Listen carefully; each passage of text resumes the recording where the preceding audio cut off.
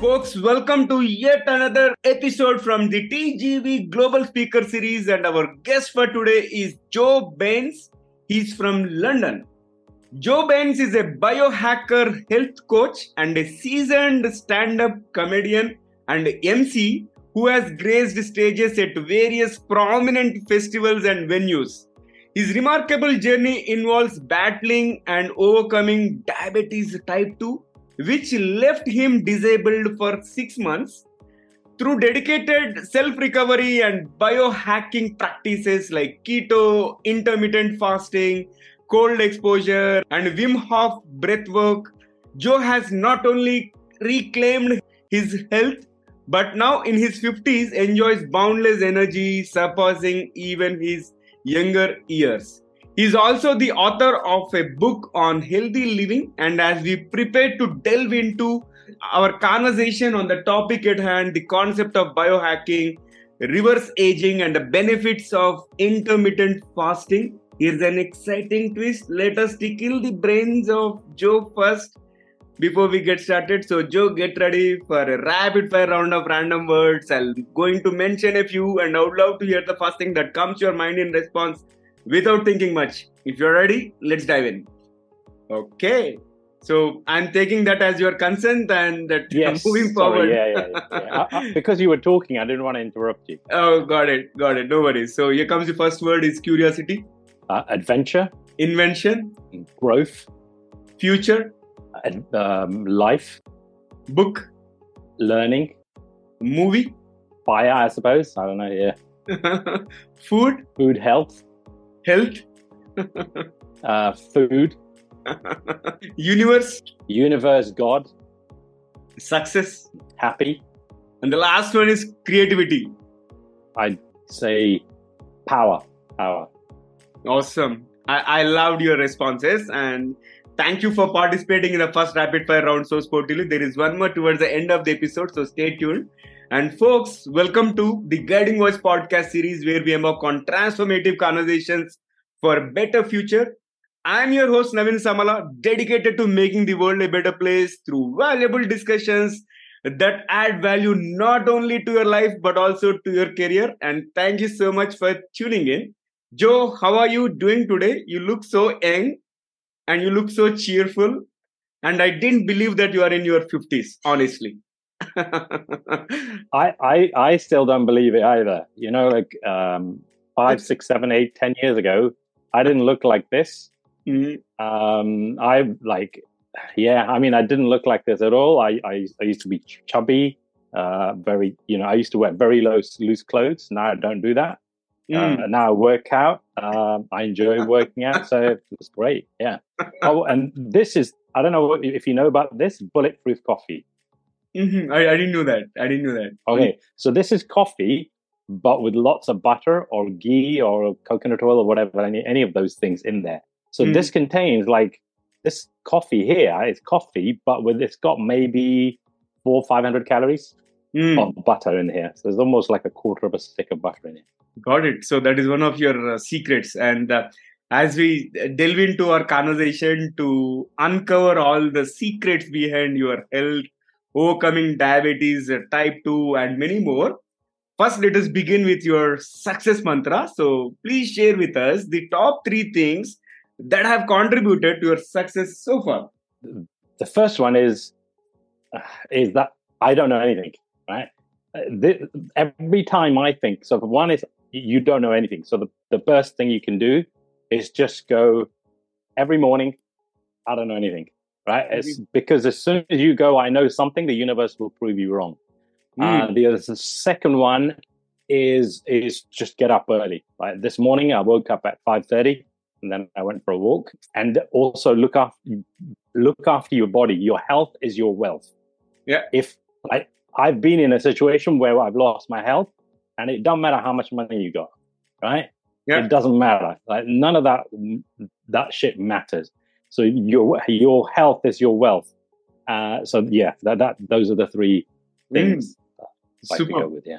Superb. So your journey from working in big IT consultancies to becoming a biohacker health coach is quite a transformation. So share the pivotal moment or realization that led you to make this significant shift in your career and lifestyle. What triggered it all? Well, I suppose it was my marriage. To be honest, I used to work in the city, which is not far from here, and I worked. I'm Indian. I'm from Jalandhar. Oh, So I'm Punjabi, menu Punjabi on the air, that kind of stuff, right? And in Indian culture, like, the goal is to work for Accenture. The goal is to work for, the big consultancies. The goal is Infosys, to CTS. Infosys. Yeah. So I was chasing that as well. So I worked for Accenture and all the other companies there. And I thought that's what success was. So I'm earning really good money in the city. I'm working really hard. I'm married. I have a big house. Like everything. And and my bank account is flush with money. Everything, right? I should be very happy. I was miserable as hell. I got to the gold at the end of the rainbow, and it was just tinsel. It was just Christmas, Christmas stocking stuff. Like it wasn't real, and I was like miserable as that. I was like, what? How have I got to my goal? How have I got to where I was supposed to be and not be happy? And then my marriage. I didn't understand myself. I didn't understand women. I didn't understand marriage. I didn't understand relationship. I didn't understand anything. And that we'll talk about that. It put me in hospital. But what happened before that was we moved to Switzerland. And in Switzerland, it was mind-blowing because I ended up in this, and I'm always to be grateful. It's a guy. At that time, he was about an 18-year-old kid, right? This was like 10 years ago.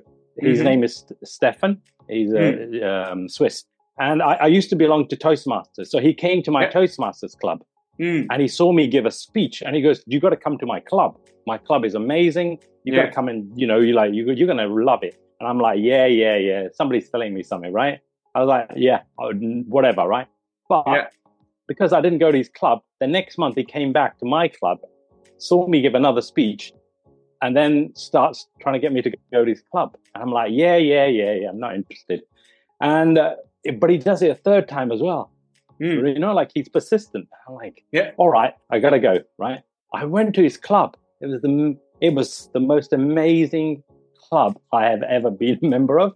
It was like 40 guys and they're all into personal development, like in a big way. They're all like 18, 17, 15 years old. I'm like 45 years old.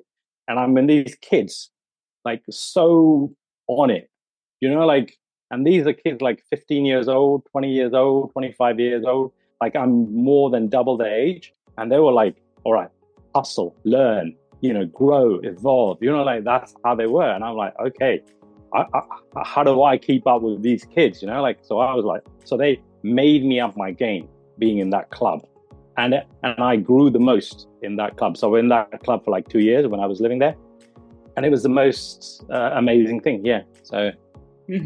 Got it. And how did your name become Joe Bains? You said you're from India, right? So if you don't mind, you want to share that story? So I was born, and my passport still says it, I'm Joga Singh Bains.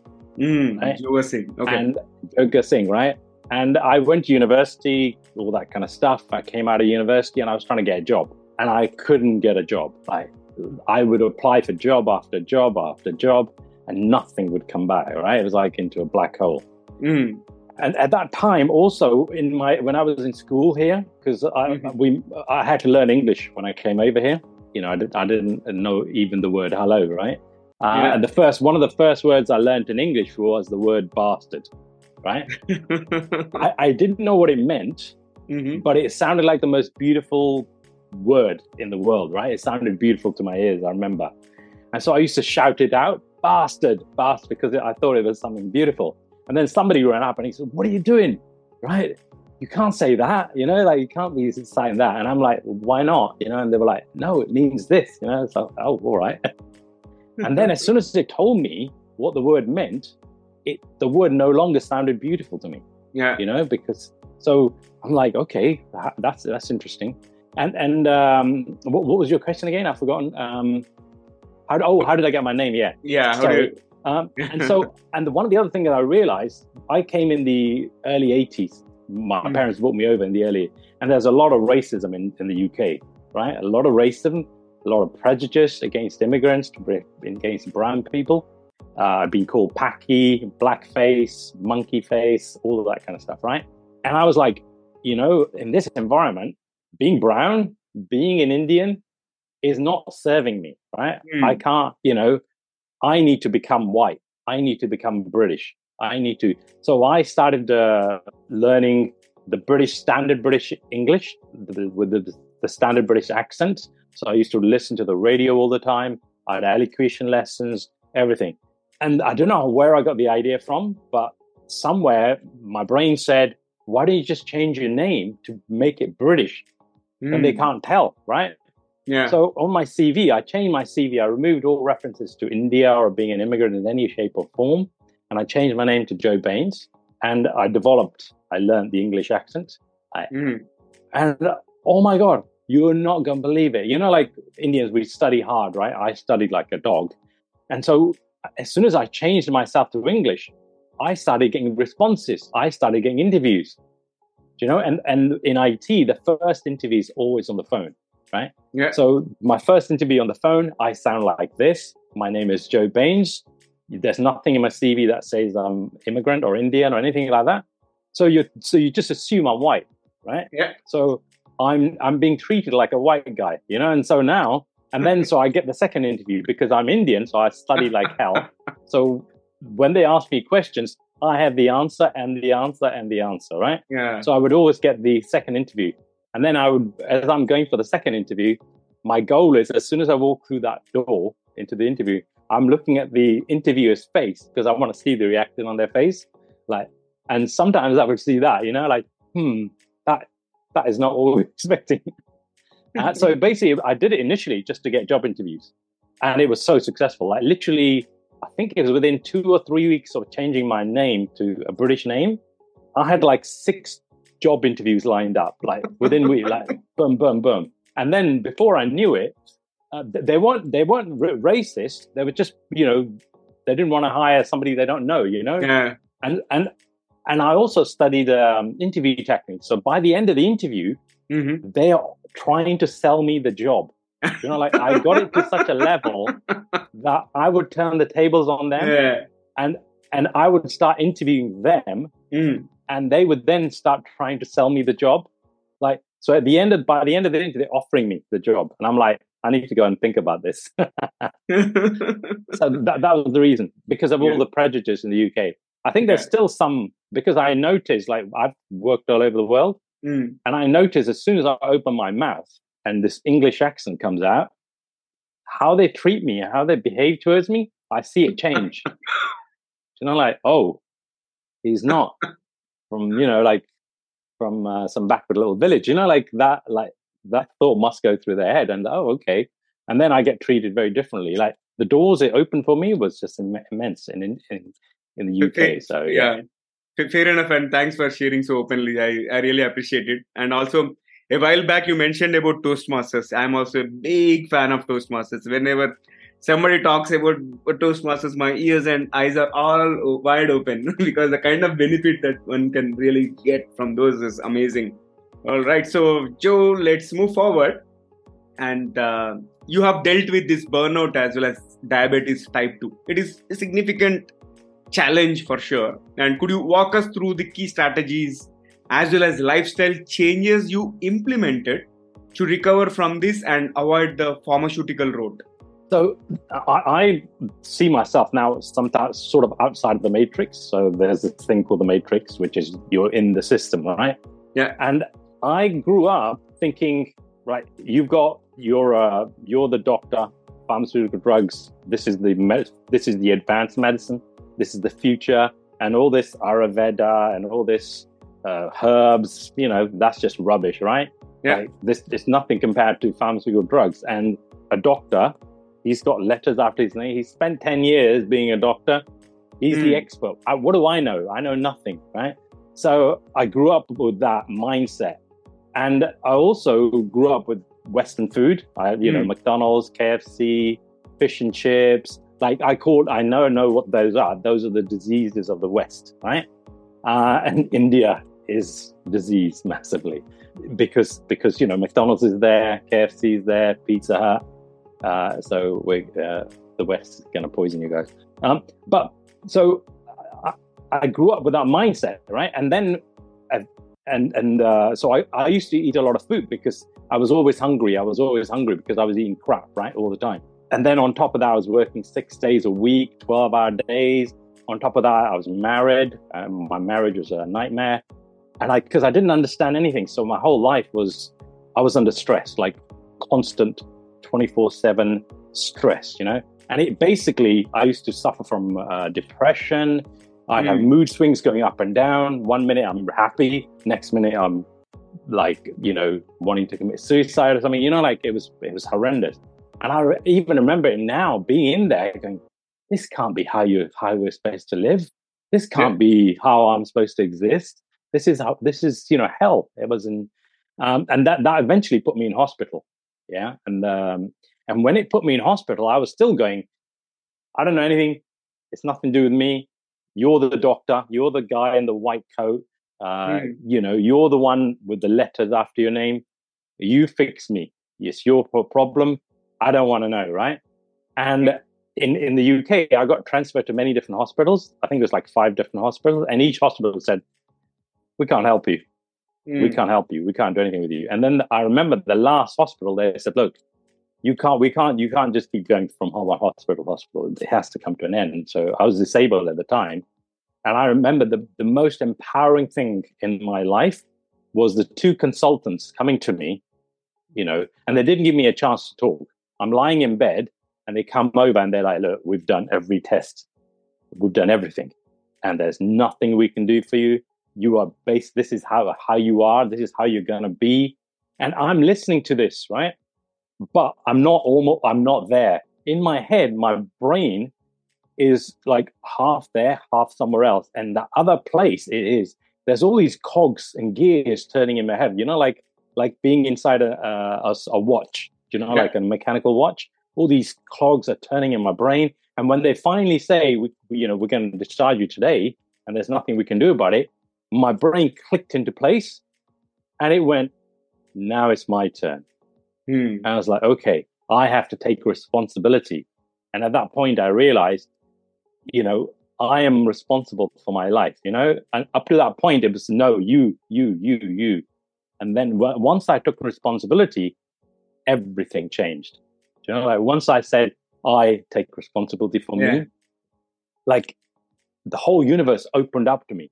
Like it went, you need this, you need that, you need, everything just came to me. Whatever I needed, since then, whatever I need, it almost like the universe is like this butler walking around. And every time I go, oh, I need water, it's like, oh, there's some water. Oh, I need X. Oh, there's that. Like literally, I have to believe in God. Like I used to be an atheist. I have to, because it feels like God or the universe or something is walking around behind me. And every time I go, oh, I need X, it comes around and goes, sir, here's your X you ordered. And I'm like, what? Where'd that come from? And that's how my life has played out. It's, so yeah. Got it. Now let's take a step back and talk about the biohacking, which is again a fascinating and emerging concept. I've done very few episodes on this topic. So for our audience, again, who might be new to it, could you explain what biohacking is and how can it impact one's health as well as overall well-being? So biohacking is a concept, right? So biohacking is all about keeping an open mind and going, how can I improve? How can I optimize? How can I make this better? How can I, like my exercise? I'm doing an hour, let's say, exercise. How can I do it in half an hour, get the same results? How can I optimize my food? How can I optimize my eating? Like everything. That's what biohacking is. It's the art and science of peak health, peak performance, and anti-aging. It's an art because even though we're the same, there's slight differences between us. Right? So what works for me, I might go, I've got this amazing coffee formula and it's awesome. You might take it and go, yeah, it was all right. But then you might tweak it a little bit, change it a little bit here and there and go, oh, wow, now it's amazing, right? Because we are different, right? Even though we're the same. Yeah. And it's a science because a lot of this research comes from out of universities and Silicon Valley, right? And the reason biohacking exists is because our pharma industry, you know, the traditional pharma, it is so toxic. It is so bad for you. You know, like I would compare the pharma industry to the smoking industry, the tobacco industry. I would even argue that the tobacco industry is better for us than the pharma industry. It's like that bad, you know, like it's insane. And so this is like a backlash to the pharma industry because they all they care about is profit. They don't care about your health. You know, like if they make you healthy, it was an accident. All right. It was literally an accident. They didn't mean to do it. They're sorry they made you healthy. You know, like it's like at that level. Anyway, so, and it comes from this guy called Dave Asprey, who suffered a lot. He's a Silicon Valley entrepreneur. And he's the guy who, by the way, you know what biohacking is in terms of, it's basically taking the knowledge from the thousands of years, like yoga, Ayurveda, you know, Eastern mysticism. It's taking, and also from other countries as well, from China and all the other places. It's taking things that, you know, ancient cultures have been doing for thousands of years, and then putting it through the Western marketing system and putting it through the Western science and medicine, you know, to prove it, you know, and then packaging it up in a way that it's, you know, it's like here, like for example, intermittent fasting. You know, we've been doing fasting in India for thousands of years, and for a long time in the West, they went, they're just torturing themselves. They're just harming themselves. But then they put it through the lab and they go, wow, the effects are amazing, right? And they discovered this in 2016 when this guy, Japanese biologist, studied fasting, you know, like under the microscope.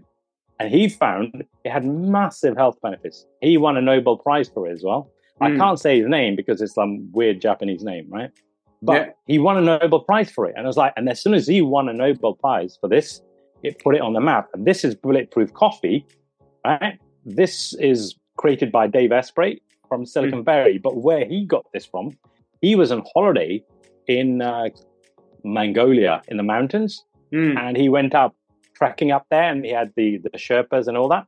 And they wouldn't give him any food, right, when he was up there. But what they did give him was coffee with yak's butter mixed into it. And it gave him loads of energy, and he felt clear and everything. And it's like, this is weird. Why are they giving me coffee with yak's butter in it? And why is it making me feel so good, right?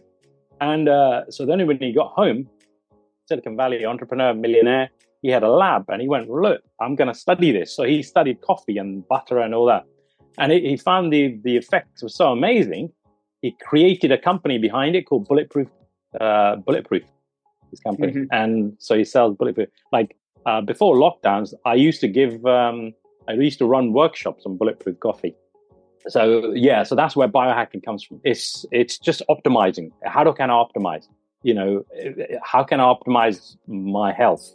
You know, whatever, and my performance, you know, and a lot of it comes from India as well, you know, like Brahmi, Indian herbs, ashwagandha and all that kind of stuff, you know, like, so, and keto is sort of a big one in that, keto, and fasting, breath work, all of those things.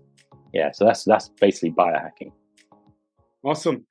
Can we explain more about this intermittent fasting? How does it benefit someone? And also keto.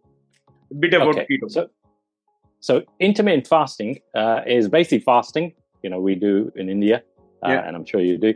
And what they found is when you don't eat, right? So your body, the way your body works is that your body's either digesting or is healing.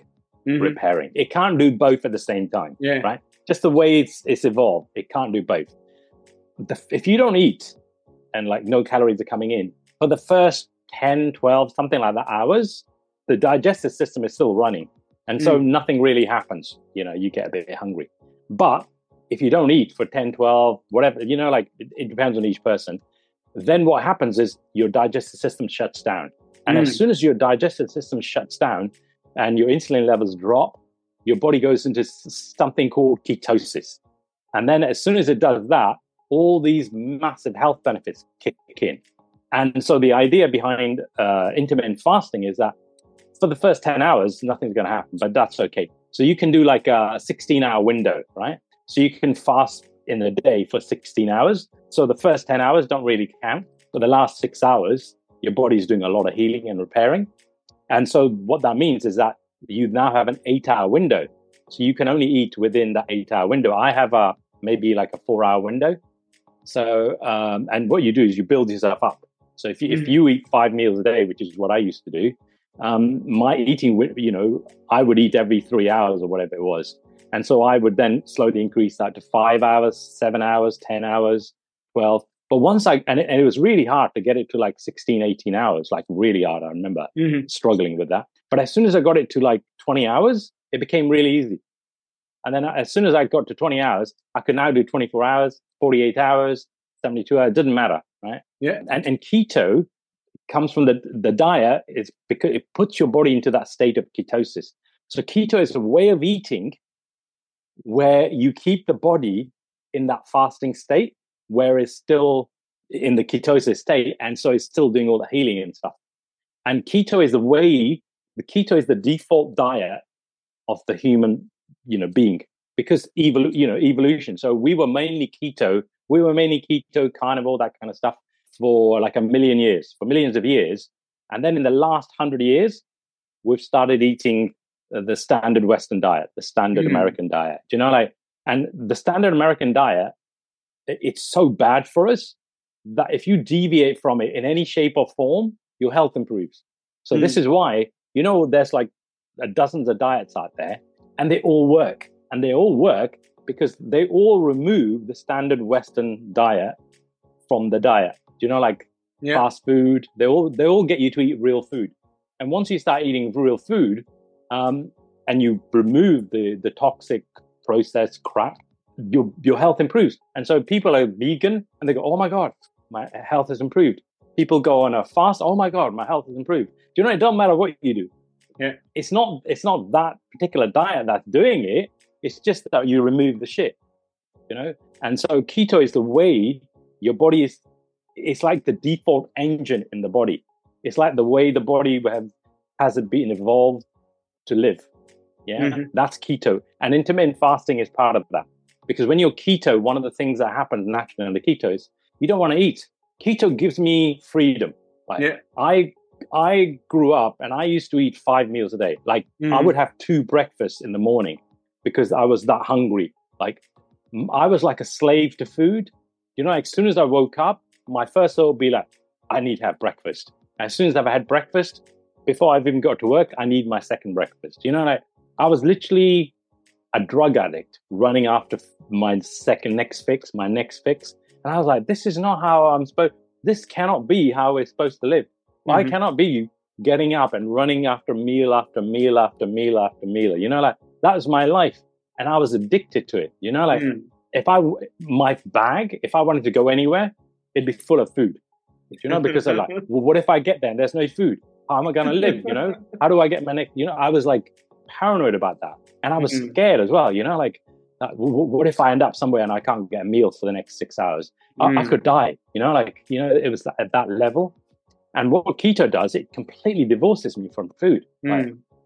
Food is not it doesn't even come up on my during lockdown. Me and a friend, we went hiking in the mountains, while camping, where we just take a tent, go up the mountain, and then just pitch a tent anywhere. And we both turned up, and he turned up with 2 big rucksacks. Right, one rucksack with his camping gear and all that kind of stuff at the back. Right, big bag. And another big bag at the front with all the food, because we were going to be up in the mountains for 10 days. So we need to take everything with us, right? Apart from water, because we can get that there. And I turned up with my rucksack on the back, nothing at the front. I didn't take anything with me. All I had was my water bottle. That's it. Right. And so and for the first 5-6 days, I didn't eat. Mm-hmm. We were hiking 20 miles up and down the mountain every single day. Wow. Like proper hard, like we'd be sweating every day. And I didn't eat and nothing happened. Like my energy levels didn't go down. Like nothing happened to me, and that's what keto is. Keto is, it divorces you from food. So you can do things like that. So like we could go hiking for 20 days and I don't take any food. I don't need to worry about food. Right? Yeah. Nothing happens to me. Like after 20 days, I will still be as I am now. Like I train in a fasted state. Like I work out, I go to the gym, and I haven't eaten for 2 days. Nothing happens. Like all this thing that you're going to get muscle loss and you're going to get muscle waste if you don't eat, or you're going to have this and that. Right? It doesn't. I built this while eating 1 meal or 2 meals a day. Right? And so that's what keto is, the way our bodies are designed to eat. And then, so that's my thing. Great, very well explained. And I'm now completely aware of keto and intermittent fasting. I think I'm going to start very soon. And Joe, I've also seen the combination of these Eastern philosophies like Tantra Yoga and Kashmir Shaivism is also intriguing. So how do these ancient philosophies complement your approach to So you've heard of Tony Robbins, right? Yes, I did. Yeah. Okay. So I'm a massive fan of Tony Robbins. I've crewed for him. I've been to his event like 7-8 times now. And also and it's life changing, right? And then there's also Millionaire Mind Intensive, T. Harv Eker. Amazing stuff, right? Amazing, top of their game, awesome, right? And I've always seen, to me, yoga for most of my life was this thing women did in leotards in the gym. These postures. And I thought that was yoga. It's just some exercise and meditation. It's just something that Indians do, right? Yeah, I didn't know, and I'm always interested. I'm a learning machine. I'm always trying to learn, grow. What can I learn here? Why is the light on your glasses? What makes it refract? Like all that kind of. I want to know everything, right? And so I'm a learning machine. I always want to grow. And so I studied, initially I studied Einstein's theory of relativity, which says that everything's energy, everything's just compressed energy. And then I thought, okay, but, what's the energy made of, And then I started studying quantum physics. Quantum physics says, okay, even though it's energy, those energies are made out of particles called quarks and ups and downs and whatever, Okay, so that's what they're made out of. But the problem with quantum physics is so weird. Every time it answers a question, it creates another 10 questions on top of it, So it's very incomplete. And so I was trying to figure out, how things work. And then I came across Kashmir Shaivism, Tantra. And before I came across that, actually, I don't know if you've heard of this, Vipassana. Yeah, I did. Yeah. So I've done 5 Vipassanas now. And the first one I did was in India, I think it was in Chandigarh or Lucknow or something like that. Like 8 hours by train from New Delhi. And it blew my mind. You sit there and meditate, and it's like taking acid. Like by day 6 or 7 or whatever it was, right? And I was like, no way. How can this thing do this to me? It just doesn't make sense. And that opened my mind up to, wow, there's something here that is beyond whatever we know, right? Yeah. And then became curious in that. And so I started studying Kashmir Shaivism, Tantra, and all that kind of stuff. And, I tell you that Tony Robbins and all this stuff in the West. Yeah. It's amazing, right? Yeah. The hands down, out of all of these programs, that personal development, hands down, the best personal development program I have ever been on, the most complete and the most thorough, is Tantra Yoga and Kashmir Shaivism. Do you know, they are like, it's like, I would call Tantra and Tantra Yoga and Kashmir, they're just personal development programs. They're about developing this being to such a level that you become God. They're not trying to get you to be a CEO of a company or to run a continent. Yeah. No, their ultimate goal is, godness, is being God, like being the infinite, being the universe, being creation. Like there's no halfway house there, right? And Yeah. I've been doing this now for 5 years, Mm-hmm. and it's totally changed my life. Totally changed how I look at the world. It's totally changed how I interact with the world. It's totally changed my relationship with myself. Do you know? And one of the things I learned from it is that everything is me. Yeah. You know, if you insult me, where's the fault? The fault is here somewhere. Yeah. Because they call it the, how can I describe it? Oneness. Oneness, I think, is the one, you know, is what allows you to know. So oneness means there's only one. Well, what does that mean? One God, one what, right? No, there's only one. It's not one God. It's not one anything. It's just one. Like nothing else exists. Just this one thing. And this one thing is consciousness. So the whole of creation, everything that exists is just consciousness. It's like a vast, infinite ocean of consciousness, right? And that is the fabric of existence. So God, existence, self, it's all the same thing. And this existence, this God, this consciousness has a desire to experience another or to experience. And so what it does, it fragments itself, or it creates the illusion of fragmentation so that it can experience another. So what we are, the way I look at my life now and the universe, it's like a movie. So so the whole universe is a movie, and within that movie, each of one of us is a mini movie inside that movie. Or in Tantra, the way they look at it in Tantra, it's a dance. You know, like so all of creation is a dance between the masculine and the feminine. The masculine has a role to play in it. The masculine is the consciousness, is the space. So if we take this room, the masculine is the room itself, the space. And everything inside that room, anything that moves, the spoon in it or me in it, that's the feminine. You know, all that movement, all that energy. And so the feminine cannot exist without the space, you know, without the room. And if there's just the room and there's nothing in it, then, nothing happens. So you can think, so once you think of, and I don't know, have you heard of, what is it called? Where you don't ejaculate. Multi-orgasmic man. Right? So women can have kind of multiple orgasms, right? Yeah. They're designed that way. It's just the way it is. Men, once you ejaculate, it's game over, right? That's it. But in Tantra, what they teach you is how to control the sexual energies. Wow. So I've been learning how to control the sexual energies.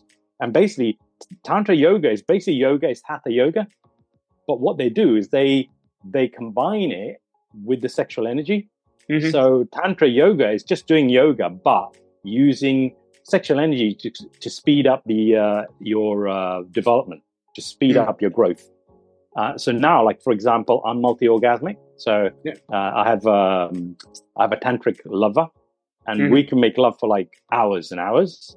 And with Tantra, because you don't ejaculate and because you don't come, you have what are known as in full body internal orgasms. So you have internal orgasms, so nothing comes out, and it's about using the energy and pushing the energies up.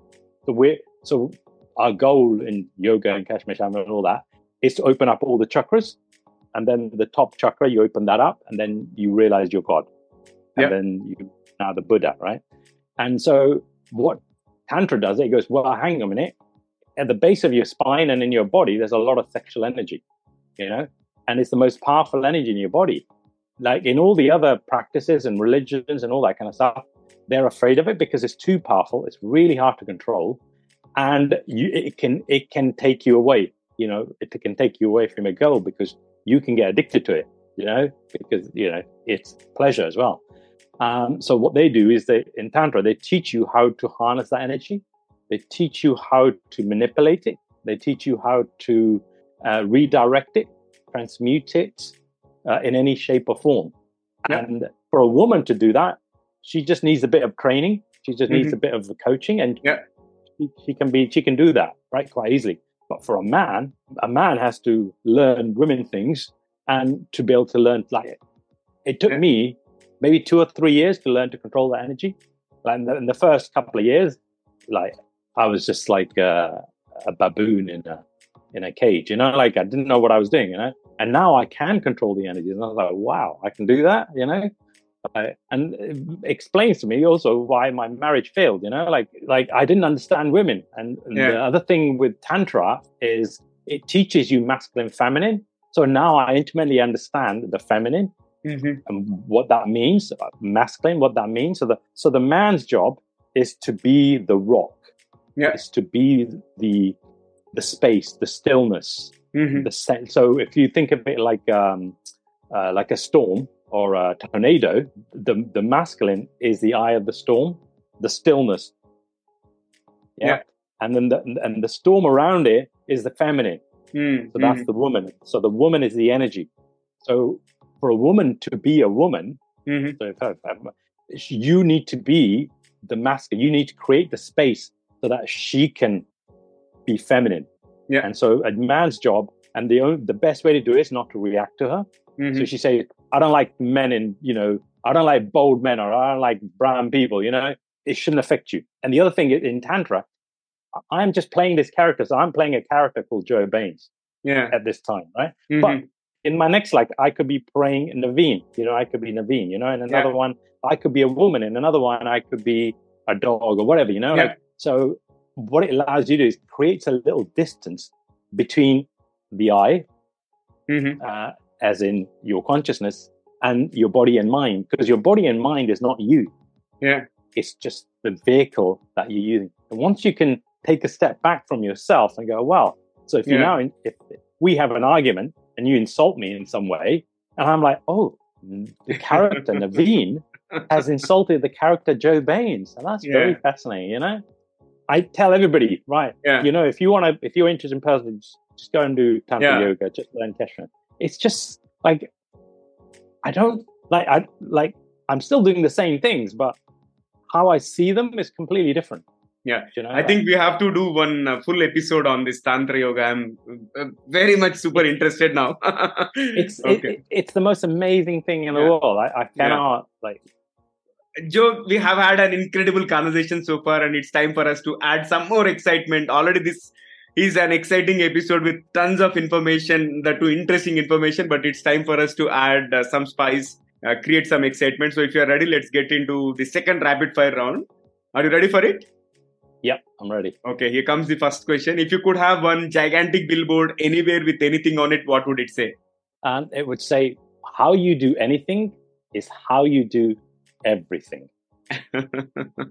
And which three things you will carry to a deserted island? Three things I would need on a desert island. Wow. I'd like my my music collection, my audio, you know. I'd also, a water bottle would be great. And I'd like, and a knife on a desert island, because you're going to need a knife, you know, to cut wood or whatever. So. Good one. And can you describe yourself in just one word? Evolving. And do you believe in aliens? Yeah, of course. I mean, the universe is so big, there has to be. Do you know, like, we cannot be the only beings in this universe. Got it. And if you could have dinner with any historical figure, living or dead, who would it be and why? I'd like to have a dinner with Mahatma Gandhi, to be honest. I mean, this is a man who doesn't believe in violence, and yet he galvanized 1 billion people to overthrow one of the most powerful nations in the world, you know, the British, you know, kick them out without using a bullet, without using a knife, you know, like, which is like, even though I've watched his movie and I've read his work, I still can't believe that it was possible to do. You know, it just doesn't make sense. And here comes the last bullet out of rapid fire round. What is one electronic gadget that you'd like to see or invent yourself? If I was to invent a gadget, I'd like to invent something that that every time you went into, oh, for me or whatever, you know, like, it would give you a little electric shock. That's what I'd like to invent. Every time you went, oh, it's his fault, you know, like, somehow it detects it, and then it gives you a little shock, and it goes, no, that, you know, you need to come out of that. So that's what I would, I'd like to invent, you know, a gadget. I don't know how it would work. But, Good one. And that's a great rapid fire. With that, let's flip back to the mainstream. And what are your top recommendations for someone looking to optimize their health and well being, especially in the fast paced, high stress world we live in today? Any quick things? Yep. So the first one would be to disengage from the matrix. The matrix is the mass media, all that kind of stuff, scrolling on Facebook, all that kind of stuff. What you want to do is you want to remove the news, all the news from your life, the tabloids, because it's all negative, and two, it's all made up. Yeah, all of it's made up. There might be bits of truth in there, but it doesn't matter. And also, you don't need to know. Like, if there was an accident in, outer Mongolia, how does that affect your life? I disengaged from the matrix like 15 years ago, and I remember it was amazing. Like, after 1 month, all my stress levels went down, my mind calmed down. I felt more alive. I felt more calmer. I felt more, I was like, wow, it's like being, like unplugging yourself from it. The second one would be everything you believe is false. Everything, not like, but when I first heard this, no, maybe 1%, at least 1% of what I believe has to be true. No, it's all lies. Never assume anything. So whatever you've been told, question everything. Like, literally just question everything. Because it's all BS. Yeah, everything. And the third one would be, I would highly recommend people to go on keto. Keto is how we're meant to eat. And once you feed your body the food it's actually supposed to eat in the way it's supposed to eat it, it changes everything. Like you become like, and this is what is, I call this human version 2. Yeah. But this is how we're supposed to live, not this, the crap we feed ourselves. So yeah, basically just disconnect from the matrix. That's what I would say. That's basically all of it. Super. Fabulous insights, and thoroughly enjoyed every bit of this conversation. How is your experience being hosted on the Guiding Voice platform? Oh, I loved it. Really good. Yeah. I've done a couple of podcasts, and this is the first one I've done this early. But no, I'm looking forward to, seeing it on YouTube or wherever it's going to end up. Yeah. Yeah. And I would love to host you again for sure. Let's discuss more about Tantra Yoga and Kashmir Shaivism in future episodes. And with that, thank you so much, Joe, for joining me today and sharing amazing insights. And also thank you, Stephen Robbins, for being an amazing mentee and recommending me wonderful souls like Joe. Thank you once again, Stephen, and keep recommending some good people like Joe. Brilliant. Thank you very much. Thank you. Namaste. Namaste. So, folks, that was our episode with Joe Bains. And before we jump into the fun trivia section, we have a quick request. If you haven't already, please subscribe to the Guiding Voice podcast from wherever you have tuned in, because subscribing keeps you updated on new episodes. And also, if you have enjoyed the conversation and found it useful, please share with at least 3 of your friends or colleagues who would also like TGV, the Guiding Voice. So spread the knowledge and help others grow just like you. Now let's hop into the trivia segment. There are 3 less known facts about biohacking, and I would like to present them. So first is, biohacking is an evolving field.